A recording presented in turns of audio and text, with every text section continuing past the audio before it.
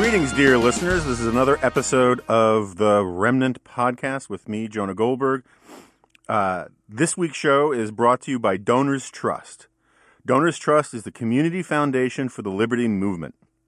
If you want to support groups committed to limited government, personal responsibility, and free enterprise with your charitable giving, you should learn how Donors Trust can simplify your giving.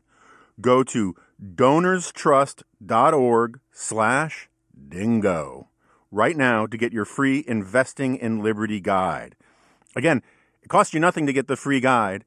It helps me enormously if you write in donorstrust.org/dingo. And you might actually be able to make the world a better place. So please go to donorstrust.org/dingo. All right, so we're going to do something a little, not super different. We've done this before, but we have no official outside guest. We figured there was a lot of housekeeping and listener feedback to deal with. So we're going to do what we're going to start calling, at least for the time being, Podcast Potpourri, which means we're going to cover a whole bunch of different subjects. As almost usual, as frequently happens, I have Jack Butler, my amanuensis, which a word I really got to look up at some point, and because I could be using it not entirely wrong, but close to wrong. Major Domo, perhaps. Yeah. And we have Michael Pratt of the American Enterprise Institute and the host of the podcast Filler Words. He said it. He finally said it. Well, it's funny. I keep meaning there's a piece in the Atlantic about filler words that came out recently, and it finally made. Oh, that's that podcast. Yes. Is that the story of or the story of or something like that? As a notorious ummer, I am in favor of any rationalizations or apologias for umming. See, there you go. Anyway, so I'm kind of proud of the fact one of the best pieces of feedback I get about this podcast is that we don't actually do very much rank punditry. There's an enormous amount of rank punditry out there. It's all cable news does, and I find it increasingly boring in my life. And I mean, it's important and it's part of what I do for a living, but it's not why I wanted to do a podcast. And I think one of the reasons why so many people are flocking to podcasts is because they find that sort of carnival stall barking at each other on cable news, not just on Fox, but on all of them, to be sort of nutritionally deficient.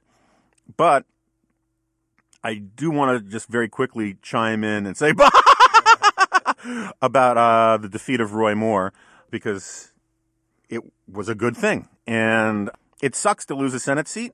It's a bad thing for the Republican Party.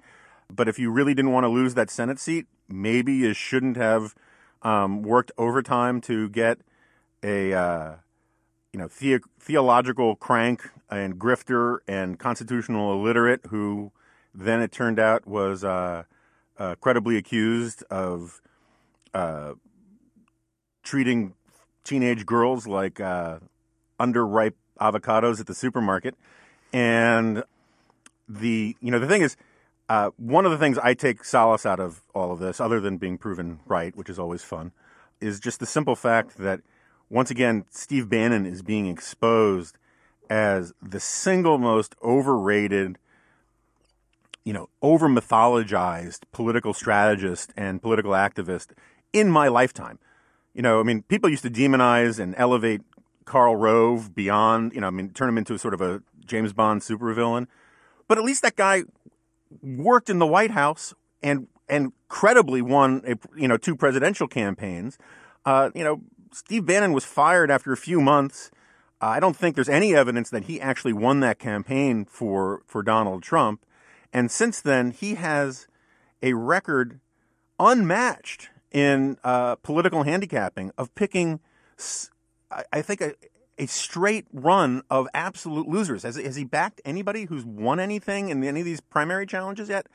I don't think so. But, it takes sort of a reverse Midas touch where everything you lay your fingers upon turns to fecal matter to put all of your efforts behind people like Paul Nealon and Roy Moore. And the really funny part is that Bannon had nothing to do with Roy Moore winning the nomination in the first place. He parachuted in at the last minute, gave a couple rallies, for a guy who was going to win anyway, and then took credit for the victory.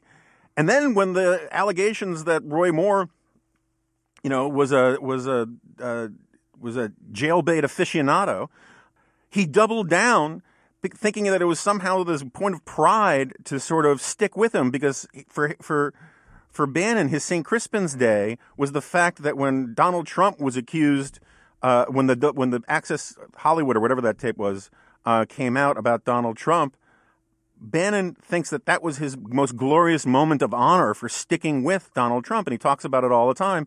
And so, like a general replaying the last war, he thought this was going to be this great moment for him, and he just beclowned himself even more. I mean, it's sort of like Foghorn Leghorn walking through a prairie of garden rakes. So anyway, I think this is good news to the extent that it's the least bad situation that we could have gotten out of this. The one guy I feel almost sorry for is, what's his name? Franken? Al Franken. Yeah. Because this guy, he gets forced out of the Senate seat, which is like the only thing in his life that gives him any meaning or sense of security. And he clearly doesn't think he did what he's accused of, and he was forced to take one for the team. Also, that Pelosi and Schumer could tee up this, the Republicans admit, pedophiles into their ranks and they tolerate this stuff. And then Roy Moore loses. And so he's like, the kid who goes to Chuck E. Cheese expecting the birthday party and no one else shows up. Anyway, I think that part's sort of glorious, and I shouldn't wallow in my schadenfreude too much, because GOP has real problems and conservatism has real problems, and Bannon's not going away. But I think this was an interesting moment of clarity, and that's about all the punditry I wanted to get into. But do you think, didn't Franken give himself an out to not actually step down by saying that he would resign in the coming weeks? Yeah, and that's the thing that I thought was interesting yesterday or the day before. We're recording this the morning after Roy Ragnarok, or whatever you want to call it. That was interesting about the governor of Minnesota announcing who he was going to replace Franken with. And I think it was to sort of remind Franken, by the way, you did say you were going to quit, Yeah. And which is, it's sort of like that's another thing that's great about Roy Moore from last night. I mean, the whole thing is sort of a piñata. You can bash it from any angle and get some reward. But by refusing to concede last night, he took off the table this great opportunity to have that be a huge part of the story, have this huge audience, because he thought he was going to be able to contest this or do a recount. Now he can't do a recount unless he pays for it himself, which he's not going to do, because unless it becomes another one of his bogus grifter fundraising schemes. But he'll lose that too. And so now when he eventually concedes, if he concedes at all, it's going to be, it's going to come out at, 2:00 in the afternoon one day, and it's going to barely get any attention. Sort of like when Franken finally actually does resign. Right. But anyway. Do you think that a Democrat picking up a Senate seat in a deep red state, is that a sign of real trouble for the Republican Party, or is it a sign that they shouldn't run candidates that like their women like they're Scotch, 14 years old and on the rocks? Yes and no. I think already Democrats are wildly over-extrapolating from this. I heard Tom Perez on NPR and MSNBC and a couple other places this morning, and this idea that the Jones coalition in Alabama is replicable elsewhere is sort of ludicrous. I think John Podhoretz, who has this interesting niche podcast over at Commentary, he has a good point about this. He says that the one thing that Doug Jones and Donald Trump had in common is they had immensely unpopular opponents in an election, and that was what gave them their mandates and their coalitions. And so I think it is almost inconceivable, unless Doug Jones switches parties or declares himself pro-life, that he doesn't lose this seat the next time the election comes up. And that's fine. And so Alabama is going to revert back to red. And maybe this will break the glass ceiling, as it were, a little bit for Democrats in Alabama. But Alabama is still going to be a solidly Republican state as far as the eye can see. I think the real lesson out of all this is that if you look at, Virginia, where an establishment candidate ran and lost, or you look at Alabama, where an anti-establishment candidate ran and lost, or you look at New Jersey or Oklahoma and some of these other places, the simple fact is that Donald Trump isn't popular enough within the Republican Party. And so, at 34, 35, 36% approval rating, that means there are a lot of Republicans who don't approve of the Republican, which means their turnout at minimum will be muted, particularly in off-year elections where it's normally muted, where your own party doesn't come out. Meanwhile, he is so intensely unpopular among Democrats and lots of independents that you can see the ingredients for a wave coming. And I don't know that the Republicans lose the House. 6 months ago, every smart person I knew said that was virtually impossible. Not the House, the Senate.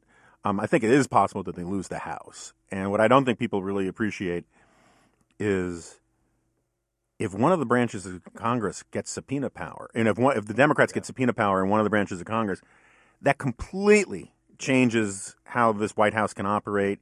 It puts everybody even more in a bunker. And, that kind of thing hobbles popular presidencies in a lot of ways. It was a huge problem for Reagan, a huge problem for Bush. It was even a significant, but not significant enough problem for Obama. And I think the House conceivably impeaches if they get control. I don't think the Senate votes to remove them because you just need too many Republicans to do that, barring finding out something terrible.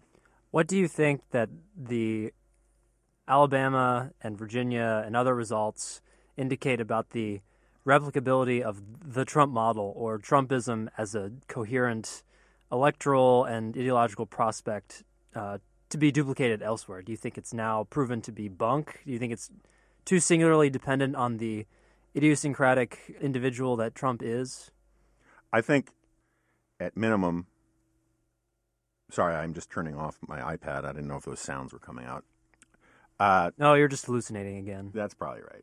And we're not even doing a tripping.com ad. I think there is such a thing as Trumpism, but it is not an ideological thing. It is a characterological, psychological thing, and it only applies to a single data set, Donald Trump. Donald Trump is Trumpism made flesh, right? And he's the manifestation in this corporeal world of Trumpism. What Trumpism is not is a political ideology with a coherent set of principles. And we talk about this a lot on this podcast. Anybody who has tried to define, whether it's intellectuals or would-be intellectuals who have, tried to come up with a Trumpism without Trump at American Greatness or Journal of American, I can't keep all those things straight. They always end up with the same problem, is that you either define a laid-out ideological, political, principled program, or you defend Donald Trump, because Donald Trump doesn't stick to any program.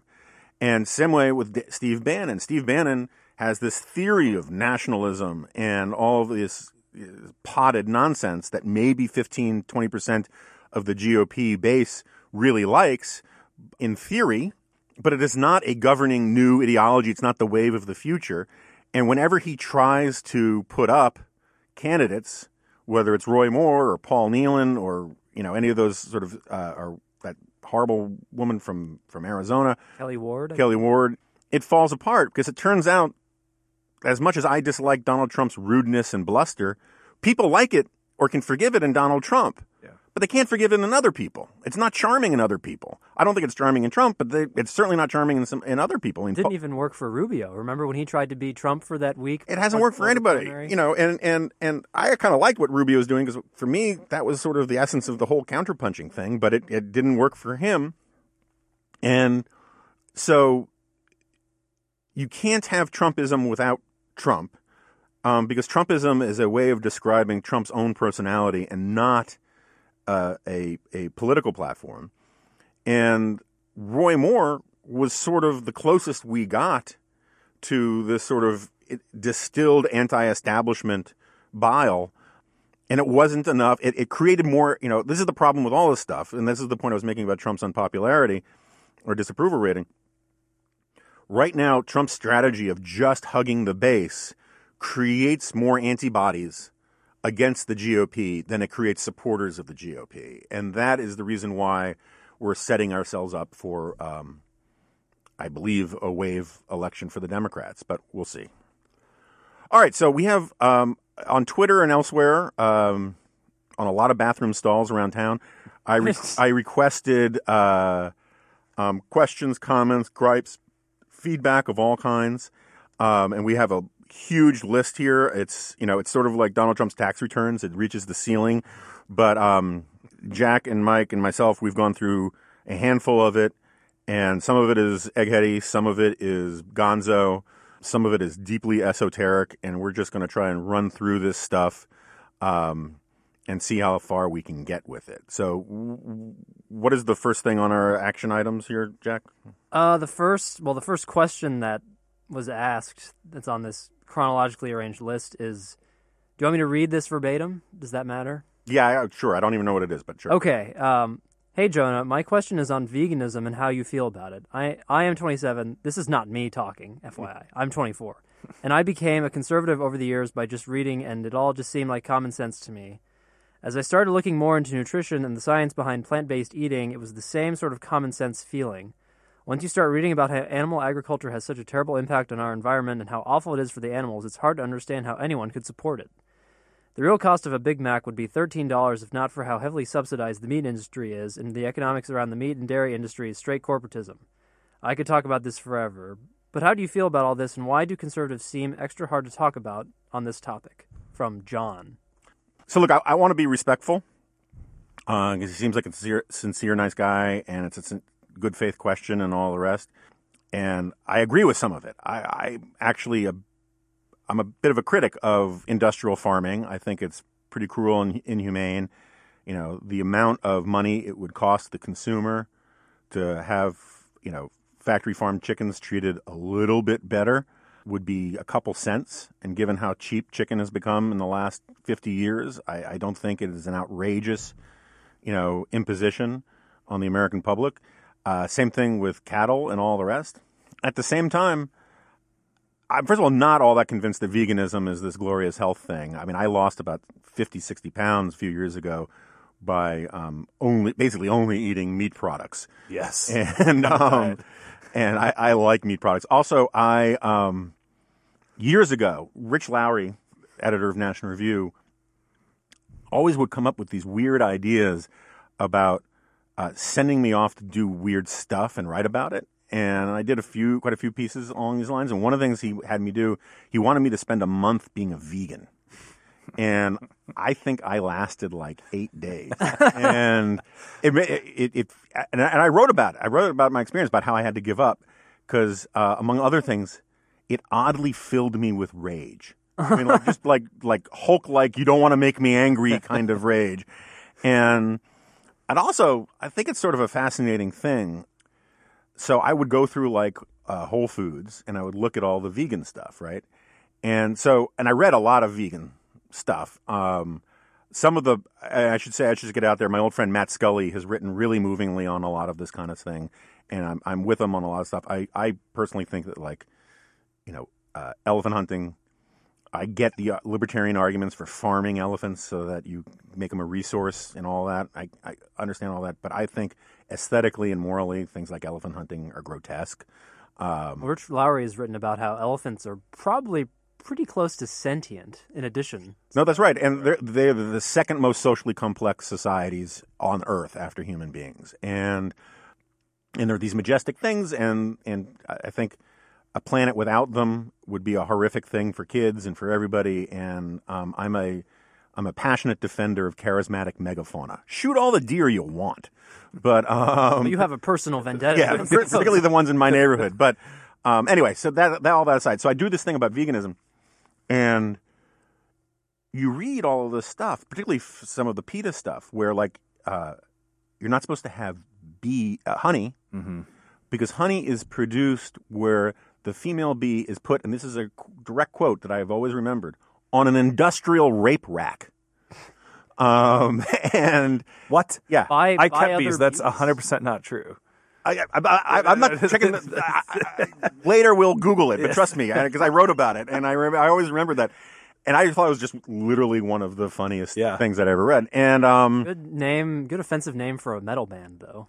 Yeah, that's true. Sort of a really creepy van at a juggalo concert. No, but the queen bee eats the male bee. So, like, there's, I think they mix their metaphors a little bit. That's entirely possible. You didn't see that in B-movie, did you? But it's funny. I read all this stuff about the ethics of it. I read all this Paul Singer stuff about how animals have rights. I don't think animals have rights. I think humans have obligations to animals, but animals don't have rights. Because if you go down that path, it's just pure chaos to the constitutional order. And to civilization, but you can make an argument for human obligations to animals.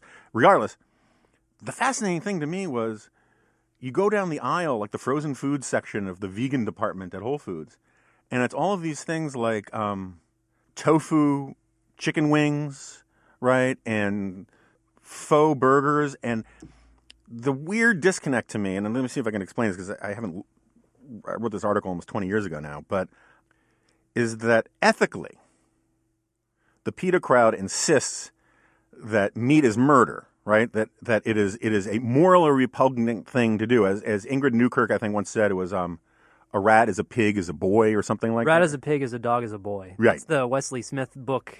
He titled a book after that quote. Yeah, okay. So you have this. So that's the ethical argument, right? And yet all of the fake food is modeled on food that they consider to be murder, right? And so the analogy I would come up with is we all think cannibalism is bad, right? But imagine we were trying to get people off it and we were selling, frozen food with packaging that said, tastes like real Christian missionary. I mean, there's a moral disconnect there that I could never get my head around. But I think that the biggest problem with vegans, just to close this out, it's very similar to the problem with atheists. People don't like talking to vegans about veganism, and there is something hardwired in us. And I write about this a little bit in my forthcoming book. Food is one of the most essential sources of identity and meaning in our lives. It's why going back tens of thousands of years, we have all the important occasions in our lives, from feasts to fasts, involve food in some way. Kosherism is all about a covenant with God. I mean, there's all these things about food and feasts and sharing food and the family dinner. Leon Kass's The Hungry Soul. Great book on this. That's right. Yep. And we invest these things in food. And so when someone tells you that the food of your forefathers or the food that your mother made you when you skinned your knee, like in Ratatouille or whatever it is evil or murder, people have a non-rational, reflexive, angry response. Mm-hmm. And I think that is one of the reasons why conservatives are so hard to talk about this kind of stuff too. It's sort of like talking about abortion to some liberals. It pings a center of the brain that doesn't want to hear an argument. It just wants to put the defenses up. Yeah. Two things I want to say about this just briefly. I remember a tweet that went viral after one of the hurricanes in the fall that showed the vegan section of a supermarket. Oh, I remember that. Yeah, all the other shelves were empty. Yeah, the whole place had been ransacked, but all the vegan food was still there. It's in Houston. But about cannibalism, this really isn't going to help my quasi serial killer reputation. But scientists are. It might help get rid of the quasi. Maybe, yeah. Just go whole hog or whole human, as it were. But scientists are apparently not that far away from being able to recreate or generate artificially grown human meat in a lab, which I assume could then be sold for consumption. Mm-hmm. I would not want to eat this, but do you think people would actually eat fake, or not fake, but real human meat, but not from a human? Well, would there be ethical issues to that? I think there would be ethical issues. I don't think people would want to eat it, but I am in favor of growing meat in artificial ways if we can make it economical. Not humans, though. Not humans, no. Do you think that the case for veganism is stronger on moral grounds or on nutritional grounds? Arthur Brooks of the American Enterprise Institute is, I would say, the healthiest looking policy wonk on Western civilization. And he's a huge health nut, and he's a vegan. I gather for some people it works.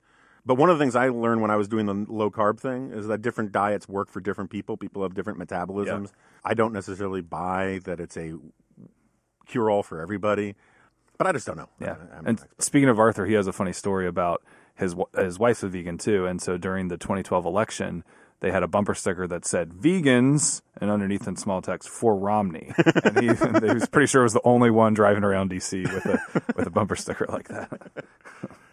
If only Vegans for Romney turned out in bigger numbers. Yes, Yeah. it's the missing cohort. I think that's why he didn't win Ohio. Yeah, They just didn't show up. They weren't excited. That's right. They were the dog that didn't bark. All right, so what's next? So now we're about to hit Oscar season. Mm-hmm. What are your thoughts on the Oscars? Do you care about them? Do you watch them? Are you really excited for Fast and Furious 8 to get nominated for something? Did that come out this year? No, he watched it this year. So, Oh, that's right, on a plane. Yeah, I did. In response to a Twitter vote. I did, and it was really kind of fun to watch my IQ points just sort of evaporate off of my forehead. I don't know, the Oscars. I used to be more interested in them, but I used to see almost all the movies. I partly because my daughter loves going to the movies, and so I only have so much time to see movies, and so she usually wins these debates. Yeah. Now that she's getting a little older, the diversity of them is getting better, but I don't get I'm not like, some fancy pants movie reviewer like Sonny Bunch or John Podhoretz, and I don't get screeners of these things. Yeah. And I mean, I don't like the Oscars themselves because it's just an opportunity for moral preening from elites. But this year it might actually be pretty interesting for sociological grounds. I mean, if they had any conscience or self-awareness, they should all just come in wearing sackcloth. Yeah. But another reason that you probably haven't seen as many of the movies up for Oscars is John Podhoretz explained this in a recent glop, how Harvey Weinstein, who's now been driven from public life, basically pioneered this model of the Oscar movie that ends up winning all the awards being a movie that no one sees. Yeah. So, like, why would you see, I don't know. The Remnant. Well, the Revenant. Revenant, sorry. Yeah. Hey, sorry. Yeah. Yeah, well, I thought The Revenant was a pretty brutal. I didn't mind that. I saw the Revenant. But, like, also on a plane. I don't know. I'm something like I don't know, Shakespeare in Love, or Yeah. I don't know. I can't think of I can't even think of the movies. They're now so obscure. But so that would explain why you're not paying attention to these Oscar movies, because they're now like niche products. There's some of that. Just because you brought up Shakespeare in Love, that reminds me of something I wanted to bring up. About 3 days ago on Twitter, there were rumors that a major chef was going to be exposed in the next one to go in The Purge, and people started guessing, and I put it out there in advance of the announcement that I said, look, if we're going to have a betting pool on this, I'm betting it's Batali. And I just want for the record to show that I was right. Mm-hmm. And people got mad at me because well, if you knew something, you should have reported it. And if you didn't know something, it's irresponsible of you to, have conjecture about these kinds of things. I'm like, okay, whatever. But I want to explain why I thought it was going to be Batali. First of all, one of the major trends in the sexual harassment stuff is from dudes who clearly on an equal playing field could not get a lot of chicks. Yeah. But they get powerful, and they use their power to exploit or to harass or to dominate women underneath them, figuratively or literally. And I remember my wife and I are kind of foodies, and we watched this special on PBS, this series that he did with Gwyneth Paltrow. And oh no! And so Gwyneth Paltrow, who I have all sorts of criticism of some of the stupid things that she says, but she's easy on the eyes. I think we can all agree on that. And I don't want to do any fat shaming or anything like that. But I will consciously uncouple from anyone who says that she's not easy on the eyes. Yeah, no, exactly. And meanwhile, I mean, if they did a live action version of The Simpsons, Mario Batali could be the comic book guy. I mean, he looks like exactly like him, right? And what was so creepy about it, really made my wife's skin crawl, was how Batali kept saying these sort of weird, subtle things about how they were, not so many words, they were both beautiful people. And this is a life that people like us live, all that kind of stuff. And it's like, an alien from Mars would think that Batali and Gwyneth Paltrow were different species, and then he also does so much virtue signaling. And that's another sub-theme in all of this, is these sort of liberal men who think they can buy indulgences by spouting feminist or liberal platitudes. I mean, that was the whole Weinstein thing, where he thought he could get away with it if he just went after the NRA. And so it just made a lot of sense to me. But I apologize for being accurate in my prediction to anybody who was offended. All right, so we should go on. Yeah, I think it makes more sense just to sort of summarize these questions rather than read them verbatim. I think that's probably right. That way we'll get through more of them. So there were 2 questions about motivating bright but lazy teenage boys. And you've written in the past about how you were one of these at one point. And so the questioner specifically asked you to answer these questions drawing from your own experience. I'll do something very quick here, I guess. But as we mentioned with the Steve Hayward podcast, I actually do want to do a sort of, life lessons for young people kind of thing with maybe Charles Murray, who wrote a great book called The Curmudgeon's Guide to, what was it? Curmudgeon's Guide? To Getting Ahead. To Getting Ahead. Also, The Curmudgeon's Guide to Not Making Charles Murray Mad at You. Yeah, no, that's basically what it really is. This is like, if you want to avoid Charles Murray saying, "Get away from me, kid, you bother me," read that book. But I think it's really important for underachieving kids to be reminded that they can do better. I think this is a real problem in our culture where, the sort of everyone gets a trophy. Whatever your kid draws, you say, that's fantastic. And, what my dad did with me to a certain extent, and my mom too, was, give me encouragement and unconditional love and all sorts of other things. But they dropped these little time bombs in my head about how, if you stay on this path, you're going to screw up and you're going to be unhappy. And at some point, you're going to have to take your life seriously. And my dad was much more eager for me to start taking my life seriously right now. So I think that, just letting your kids get by with, whatever effort they sort of phone in, it's very hard to get them to put in their best effort, but reminding them over time that it's not their best effort and that at some point, some real work is going to be required if you actually want to live up to your potential and not feel like you wasted your life. I mean, to this day, I remember my dad looking at my brother and I playing Atari Fighter. I think it was the original Atari Combat, and for Lord knows how many hours. And my dad comes in and just disgustedly says, "I don't think you guys appreciate how much time you were wasting of your life." And the way he said it and the look of disgust on his face has stuck with me ever since. And it took a while for me to internalize that. After all, I still have a vague scar on my left thumb from the reverse button on the Defender video game because I spent so much time playing that. But eventually I took things seriously. But we'll revisit this another time. I mean, neither of you guys were underachievers types, right? No, but I did have one of the most important non-parental adults in my high school years often selectively deployed the word disappointed. And I asking him about this now, he tells me that he deals primarily with high school boys. So he says that this is one of the most powerful weapons at his disposal, that word. Disappointed? Yes. I was an oldest child, so the expectation bar was very high. Yeah. That's a problem. Yeah. Well, it worked out okay, but it was hard to live up to sometimes. Well, we'll be the judge. Yes. That's true. I shouldn't assume. What's next? There were lots of readers who were asking about must-read conservative books or thinkers, like a guide of which ones to start with or where to dive in, because it's a very vast world. One of the benefits of conservatism is we have all these books and thinkers, and we're all such nerds, but it can be sort of daunting. So I've written a couple G-files over the last 20 years on this subject, and maybe it's a good subject for a fuller podcast. Maybe get John Miller in here, who's, an old friend and does the book. It's still called Bookmonger? He has 2 book-related podcasts now, but yeah, Bookmonger is one that's more of like modern stuff that's coming out, that just came out, and then he has the Great Books podcast, which is on great books. Great books, right. Paradise Lost, Brothers K. But John also has, I think, all of Russell Kirk memorized and knows all that stuff.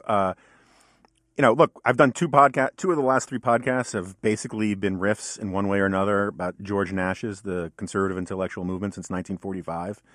I think that is a great place to start. It teaches you a bunch of things. First of all, it just teaches you a general, really good narrative background of where modern conservatism comes from. But it also sort of shows you that a lot of the debates that you think we're having today are new, are actually repeats of long-standing schisms and divides that go way back on the right, the fight between the establishment and the populists and all the rest. Other books that I think are worth reading, I think Tom Sowell's Conflict of Visions is extremely useful. I think the Portable Conservative Reader, which just has excerpts from a wide array of conservatives, is great for sort of dipping in and out. A book I've talked about a lot over the years is called Prejudices by Robert Nisbet. It's one of my favorite books. It was sort of the inspiration for my last book, Tyranny Cliches. And one of the great things about it is it's just a bunch of standalone essays on various topics, and you can dip into it and dip out of it wherever you want. I used to call it the greatest intellectual bathroom reading in the last 50 years. Nice. Yeah. But just because it's short, digestible, one essay per session kind of thing. And look, we are men here. We know of what I speak. And Bathrooms are great places to read. They are. Although there was a scholar here, I will not name names, who was in a bathroom stall recently dictating an email. Oh. Which I just thought was a really bad look. Do you think like the poop emoji started showing up? I don't. That's I don't think iPhone technology is quite there yet, but it will be someday. Other books, I think there's a great debate in Western civilization about whether or not where Closing the American Mind becomes unreadable. But I would certainly say that the first few chapters of it are great. There's a wonderful essay it's a wonderful book that was really started as a commentary essay by a guy named Robert Goldwyn called Why Blacks, Women, and Jews Aren't Mentioned in the Constitution, and is a fantastic thing to give to a high school or college kid to understand that, like, the 3/5 clause wasn't the racist thing that people think it is. I mean, it was not good, but it was not good because it was a compromise with slavery. It didn't say that slaves were 3/5 of a human being. I don't know. There are a bunch of anthologies. Charles Kessler, William F. Buckley did a book called Keeping the Tablets. That's pretty useful. A guy named Peter Witonsky did a 4-volume collection of conservative writings. I'm trying to think what else. There's Liberal fascism. One can read Liberal Fascism, which has a lot of this stuff in it. But I also think. I don't know. I mean, it would be a little easier if I just went through my conservative bookshelves. But I think those are good places to start. I think if you read some of the collections, it's sort of like Choose Your Own Adventure. It will make references to other things that you'll get into, and at the same time, it is not like if John Miller hears this podcast, he's going to shoot out my porch light because I really don't think you should read The Conservative Mind, at least not first.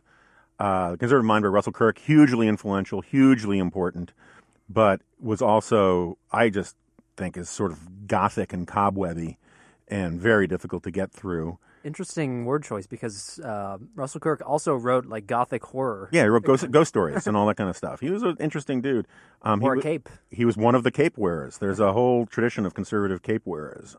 Oh, I should flagellate myself. You got to read some Hayek. Friedrich Hayek is my grind.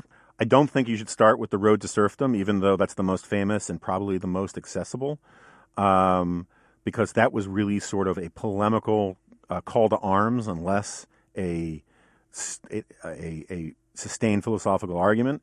One essay, if I can make everybody who has anything to do with policy read, would be the use of knowledge in society, or I think the uses of knowledge. The uses of the knowledge in society. Fantastic and important essay. But if there was a thin, easy to digest book, it's got to be The Fatal Conceit. There's some debate because it was written at the end of his life and co-written with somebody else about whether it represents Hayek's pure thinking or not. That doesn't matter. As an introduction to his stuff, it's fantastic. Mm-hmm.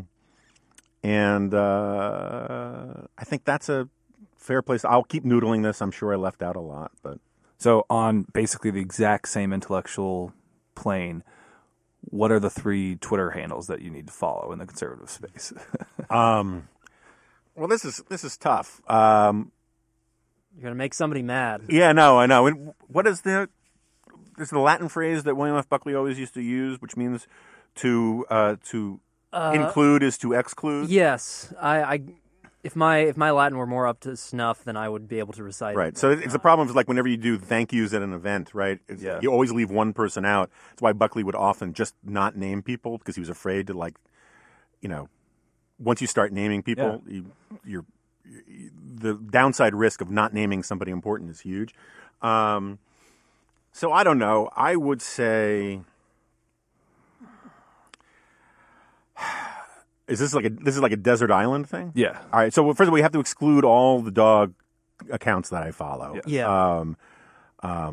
Though Thoughts of Dog and The Doggist are probably my two favorite dog Twitter accounts. Thoughts of Dog is fantastic. Thoughts of Dog is very well done. Although sometimes his vocabulary gets a little implausible. He doesn't For a stay true to dog. his For a character. dog. No, I mean the grammar I think is exactly right, but sometimes the vocabulary is just that's maybe a border collie, right? But not a hill lab. It doesn't use some of those words. I don't know. It depends what you use Twitter for. I mean, so part of the problem is that I use Twitter as sort of like an RSS feed to see what I should read, right? And so I think of the people who are very good at pointing me towards stuff worth reading are Carlos Lozada from the Washington Post, Ross Douthat. Who else? I don't know. I mean, I feel nervous because there's so many people I could piss off by not mentioning. My favorite podcast is Russ Roberts' Econ Talk, and he often has really interesting stuff to look at. In terms of just general crap throwing, like a monkey at the zoo, I think Comfortably Smug is probably the best. Yeah. John Podhoretz. I mean, let's be clear. I have a better Twitter feed than John Podhoretz does, but his is actually pretty good. It's just a testament to how good mine is that I'm better. Yeah, and you can't pick your own Twitter account. That's right. Right. Yeah. That's right. And I just wanted to get that in there for the clarity's point. And then Rod Dreher, I think sometimes points to some interesting stuff. Who am I leaving out? Well, frankly, I mean, the premise of this question was like, if you were stuck on a desert island and had to follow 3 Twitter accounts, which would they be? And if I were stuck on a desert island, the last thing I would be concerned about would be Twitter. I would be like grateful that I didn't have to worry about it. Yeah, I mean, that's the thing, right? If the 3 Twitter accounts that I would want to follow on a desert island would be purely like some weird dude's survivalist tips kind of thing, or how to get water out of a palm tree and that kind of thing. I really don't need like Sonny Bunch, defending the destruction of Alderaan when I'm on a desert island. But we should hold off for 1 second and get back to our sponsor. As I said at the top of the show, was Donors Trust. It's no secret that the best policy ideas are not coming from politicians. Instead, they're coming from the think tanks, public interest law centers, and other principled individuals and groups from around the country.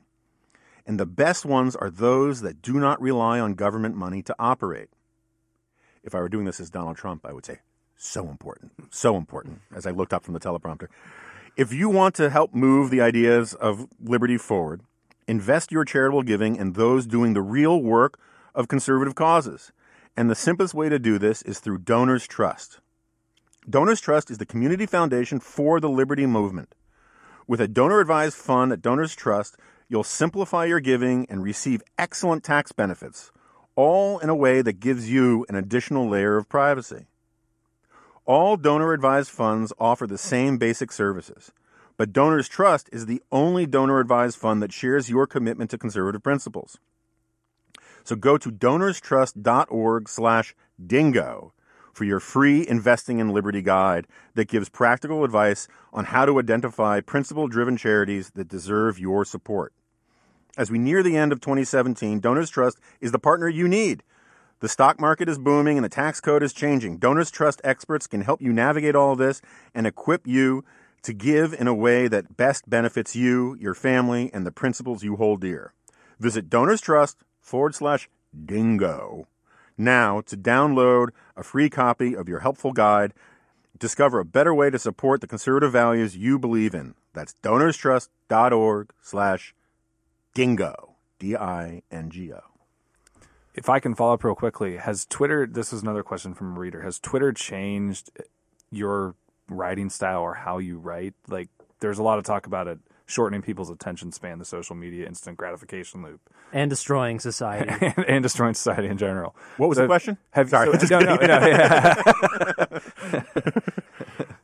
it changes the process a bit. I find myself, writing 3 paragraphs. Like I'm doing a column, I'll write a few paragraphs, and then I'm not sure where to go, and I'll go hide in Twitter for a little while. It certainly changes the process by which I intake information and news, but that's not, a shocking insight.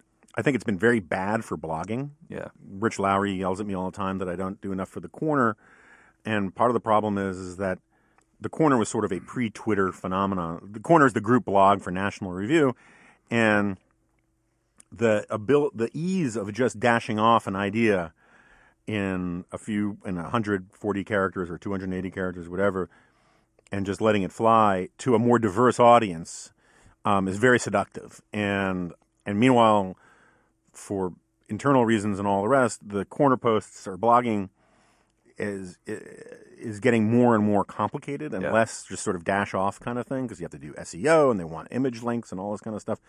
In terms of how I write, not really. I mean, I think it's changing the language, like hashtag this, hashtag that, all that crap, and it's mainstreaming meme culture in a way that you sort of have to be attentive to in a certain way. I think its biggest impact is that it gives you a not necessarily inaccurate but distorted sense about what the news of the moment, the most important story of the day is, or what because it creates mobs and groupthink so quickly, like algae plumes. But I haven't noticed how it actually sort of, when I'm actually in the zone writing, changes how I write. Have you started using your 280 characters? I'm ashamed to say I have. Not often. I think it is useful when you're in a direct argument with somebody and you just want to sort of give your self-defense. But I try to do it sparingly. I will say Twitter, when I open up my Twitter app, the look of it hasn't changed as much as I expected it to. Yeah. But not a ton of people are taking it. And part of that, I think, is they haven't opened ads on Twitter up to more than 140 characters still. Yeah. So if you're doing a promoted tweet, it still is the same. Mm. All right. We should move into fun questions now, I think. Okay. So we'll start with a fun question. A lot of listeners were asking about your favorite kinds of cigar, scotch, whiskey, and bourbon. Okay, so this is easy. For under $20, my favorite cigar these days, no offense to H. Upmann, which advertises a National Review and provides cigars for the National Review cruises, and they're a fine cigar brand. But my favorite cigar is something called Sobra Mesa. It only came out a couple years ago. Can't remember the guy's name, but he worked on another famous cigar and then had an NDA or non-compete clause for a while, and then he came out with this sort of line of his own, and is by far my favorite cigar. It goes for about $13.50. I also like the Illusione cigars, Epernay, and whatnot. Padron's are great, but now you're talking about north of $20. I want to do a cigar episode of The Remnant and get my tobacconist in here. This guy, Granville Smith from Signature Cigars, which I, as Jack can attest, is my office away from the office, and I actually mentioned them in the acknowledgments of my forthcoming book.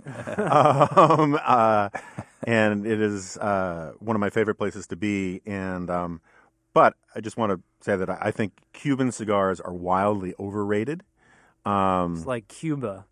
Yes, but indifferent. The reason Cuban cigars are overrated is that the brand is just such a premium that I'm not cheap, but I will buy a can of cashews at the grocery store rather than eat the $14 jar at an expensive hotel, because it just enrages me that they're ripping me off. Uh-huh. And that's what Cuban cigars are. They're if you can get real ones, because there's so many counterfeit ones out there. Yeah, the Cubans from Dominican Dominican Republic, right? And they can't keep. I mean, Cuba just can't keep up with the demand, and their quality assurance programs are awful. But if you can get a real Cuban cigar, it's a great cigar. It's just not twice as good as a competing Dominican or Nicaraguan one. And so that's why it's different than Cuba itself. Cuba is not as good as it's lived up to be because socialism doesn't work, and it's an authoritarian crap hole that immiserates its people and keeps them from participating fully in life in the world economy. We're all going to get sonic attacks now. That's right. Because of what we're saying. In terms of Scotch, I really like these Glenmorangie products, Quinta Ruban, and there's a Quinta Ruban and I'm spacing it maybe because I drank too much of it last night. Celebrating the Roy thing. I like this Balvenie or Balvenie, depending on how you want to pronounce it.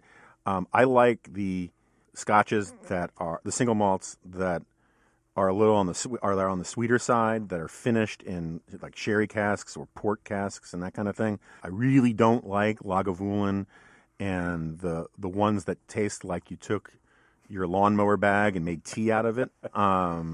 It's so peaty. But I'm also very partial to Irish whiskey, and that would mean Jameson's. And what was the last question? Or the last product? Cigar, Scotch, whiskey, bourbon. I'm not a bourbon guy. I've been trying to be more of a bourbon guy. I don't particularly, for the same reason I don't like Lagavulin and that stuff. I don't like the charcoal-y taste too much. But I'm trying. If someone wants to send me some Pappy Van Winkle or any of that kind of stuff so I can try it and really understand what they're talking about, feel free to do that. There are some bourbons that I would rather drink than a blended Scotch, but I would rather have my hand gnawed off by a half-starved wolverine than my face gnawed off by a half-starved wolverine. It's not necessarily a great endorsement. I have an important question. How do you like your cigar cut? Oh, I'm a straight cut. Straight cut. Okay. I mean, every now and then I'll do a punch, particularly if I don't have a straight cutter and I have to take apart a ballpoint pen and shove it in there. Yeah. Or MacGyver it. All right. I know we said we weren't going to directly read these questions verbatim, but this one I think needs to be read verbatim. It says, I believe you should discuss the proposition that Al Gore believes he is Jor-El. For non-nerds, that's Superman's... father. Yes, father, that's right. This is a nerd error here. Jor-El trying to save the world... Oh, no, that's not an error, because that's what Jor-El was trying to do. He was trying to save Krypton from being destroyed. Anyway, trying to save the world from destruction. Sorry, reader or listener, but he is really Ra's al Ghul, whose goal is a world in perfect environmental balance, which can only be accomplished by eliminating most of humanity. So let's discuss that proposition.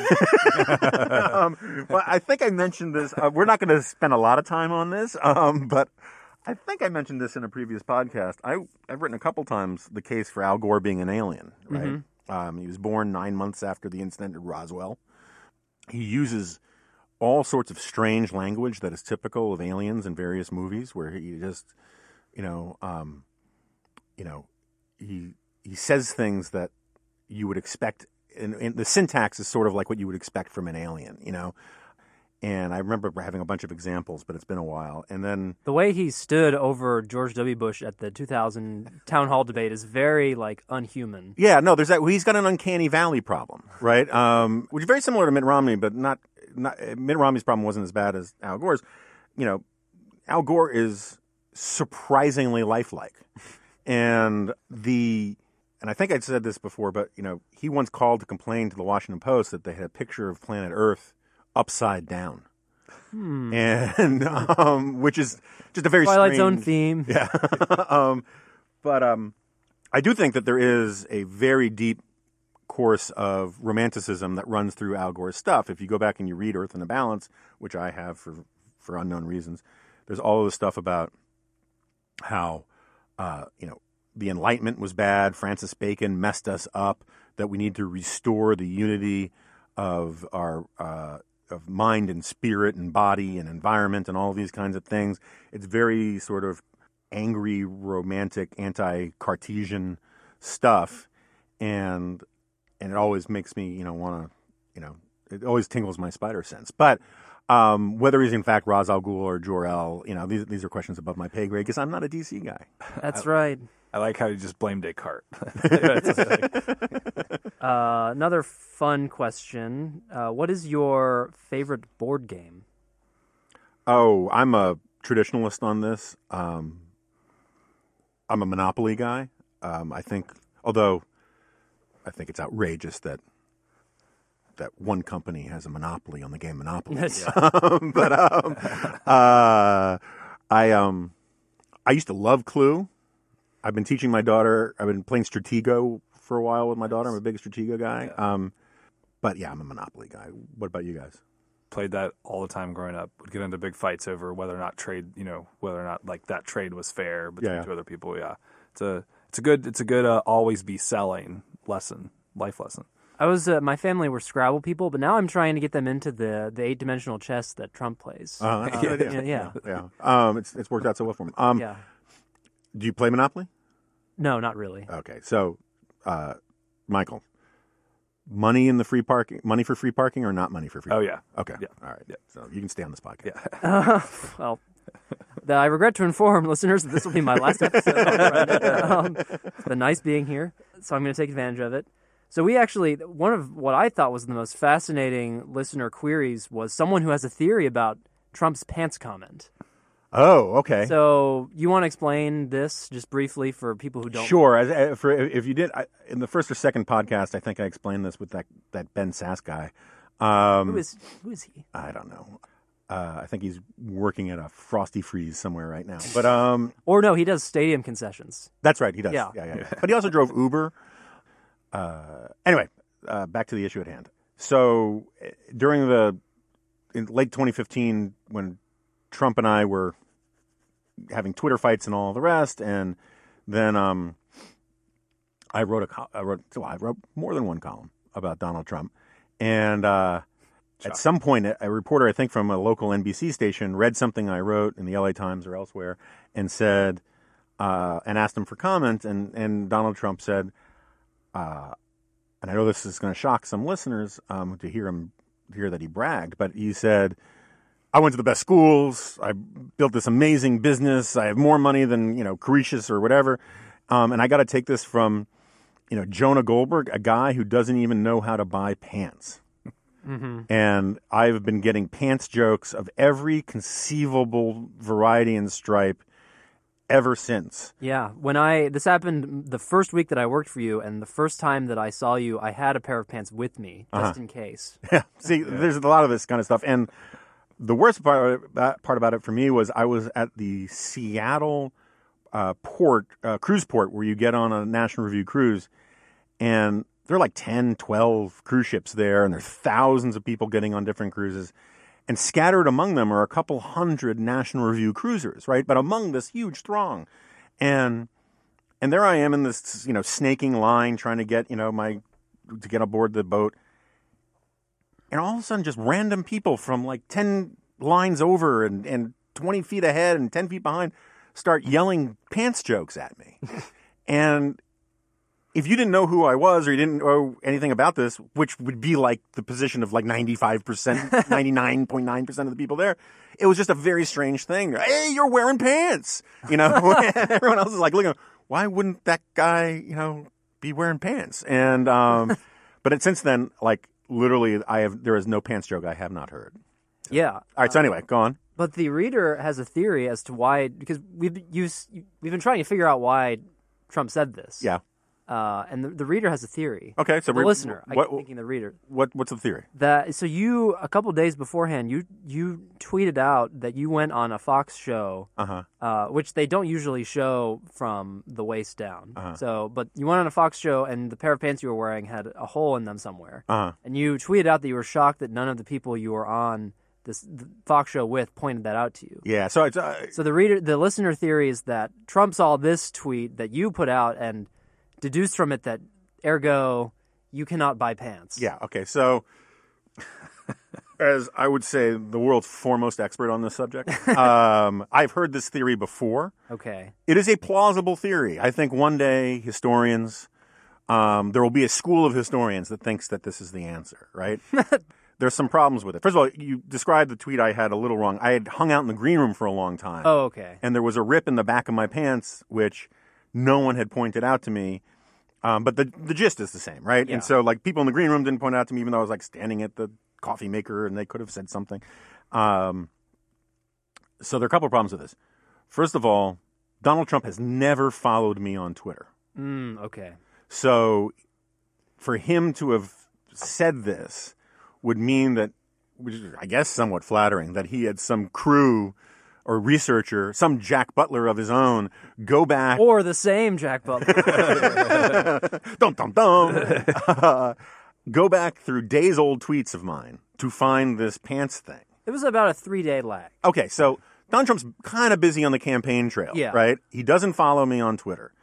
And yet somehow he comes up with this pants jab that no one else will get because it was like, 3 days ago on Twitter is a friggin' eternity, right? Yeah. So it's possible. I just don't understand how it would be brought to his attention, why we'd have the presence of mind to bring it up, or why he would think people watching this interview would be like, yeah, because Jonah had a hole in his pants 3 days ago and you got him, and I'm not sure I buy it. I think he has a burner Twitter account.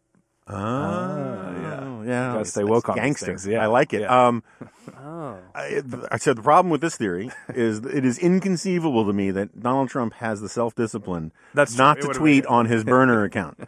Another school of thought on this, just since you brought this up, because again, I've spent some time trying to figure out what this thing means. For years, I used to begin speeches when I would walk up to the podium, and the first thing I would say is, if I knew you guys were going to give me a podium, I wouldn't have worn pants. Yeah. And there were a lot of people who thought maybe it was a reference to that.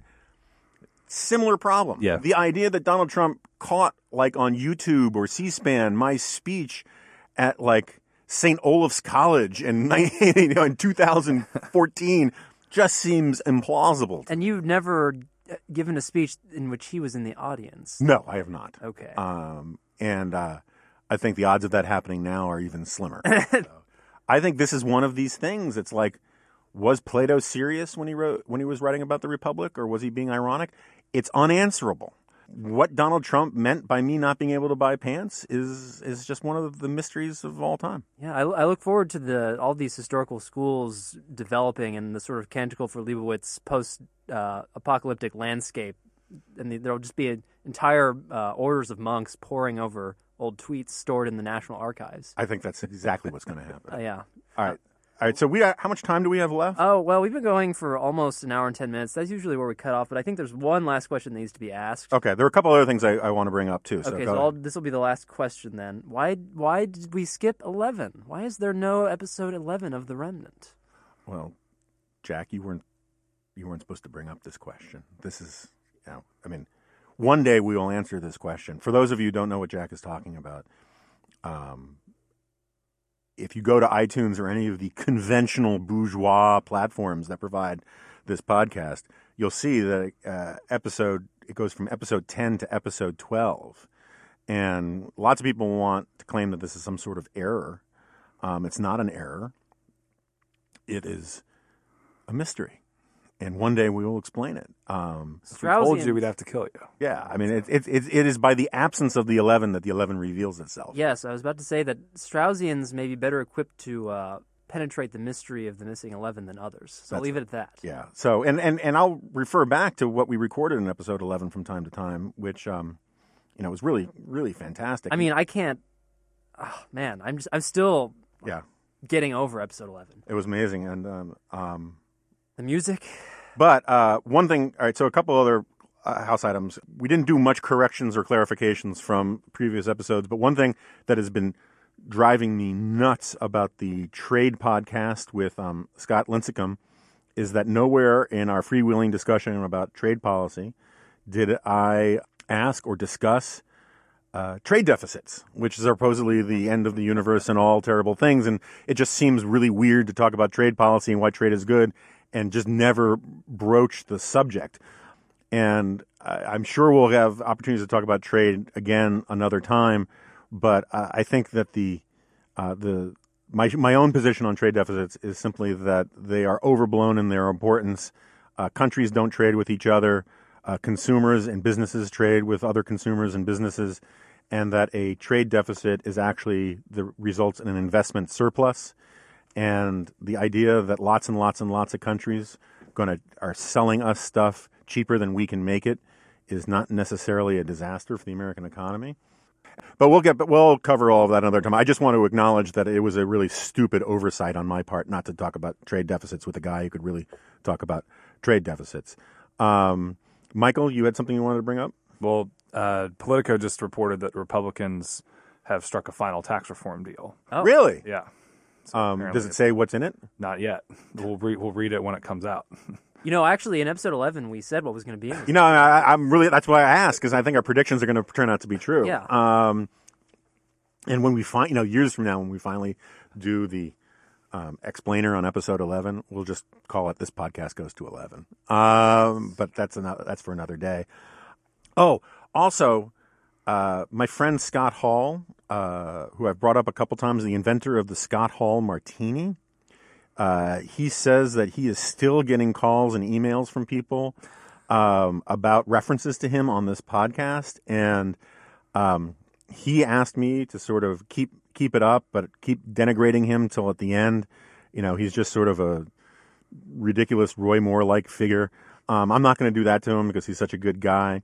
But for those of you who want to try it, the Scott Hall Martini, I believe, and who missed that podcast, is equal parts vodka and gin, both chilled to 33 degrees, with nothing else in them. No vermouth or anything else. And what's weird is that the two liquors at that temperature sort of cancel each other out, and it's sort of like just drinking cold air. Which we were doing this morning. Yeah, which is if that's your thing, it's kind of cool. If you wait for it to warm up, it quickly becomes jet fuel. Which can't melt steel beams. And Scott does not believe in any garnishes, no olives, none of that kind of stuff, because as Judge Bork used to say, that stuff is for salad. And finally, unless you guys have nothing else, okay. So finally, I did want to bring up, because I still get a lot of grief, consternation, confusion about this whole Bigfoot erotica thing, and it comes up often, and it's funny now. It's now one of these die markers that when I talk to people and I make a Bigfoot erotica reference and they don't know what I'm talking about, it's proof that they haven't been listening to this podcast. Yeah, I think so. Kyle Smith, National Review's new regular film critic, he reviewed this new Guillermo del Toro movie, The Shape of Water. Mm-hmm. And in his opening... Which sounds really good, by the way. Yeah, but in his opening, he mentions Bigfoot erotica. Yeah. So it's now Bigfoot erotica is now a muse for people. I'm not sure I want them as advertisers, but I do think that, I should get something for my efforts here. But I decided I wanted to do more weird stuff. If you read the Goldberg File, my newsletter that you can sign up for at nationalreview.com, you'll note that every edition of it ends with a whole bunch of crazy, weird links to weird stories and whatnot. There's a long history to why I do that. And I don't see any reason why we shouldn't be doing that for this podcast as well. The problem is it's hard to top Barefoot Erotica. Bigfoot Erotica. Bigfoot Erotica. Barefoot Erotica is actually pretty easy to top. Yeah, in fact, most, not all, because there are some weird foot fetish, or shoe fetish erotica, I gather. But most erotica actually involves bare feet. I'm pondering why you have knowledge of all these various genres of erotica. Well, wait, no. We talked about it in episode 11. Never mind. That's right. We don't have to go into that. So never mind. Sorry. So I was talking about this with somebody, and I said, we should really sort of just keep doing the weird stuff. And for some reason, it popped into my head. I wonder if there's any Donald Trump erotica. And lo and behold, there is. There's a book out there on Amazon that you can get for free for your Kindle. If you're a Prime person, called 50 Shades of Orange. And I have it in front of me. The problem is that it's, first of all, the whole concept is pretty grotesque. But secondly, the problem is it's not sincere Donald Trump erotica as far as I can tell. It's more ironic, mocking erotica. Everything's ironic these days. No, exactly. I mean, at least Bigfoot erotica is earnest and sincere, right? Natural. Natural. That's right. Vegan. All right. So, but I want to do, and this is really for Jonathan Last, who is so invested in these things. I want to read just a little bit from 50 Shades of Orange. This comes up very early in the book because I will be honest with you, I was not interested in finding the single best paragraph in here. I found this just before we went on air. And he didn't make me find it either. Thank goodness. Yeah. Poor Jack is still scarred from me making him go through all the barefoot erotica. Maybe scarred isn't the right word. Spent? Anyway. So I gather the premise is this is some journalist who has to go to Trump Tower to meet with Donald Trump. And, Trump Tower, figuratively speaking. And the reason I just stopped on, exactly, the reason I stopped on this paragraph is just because it is such a cliche that it just seemed perfect. So here we go.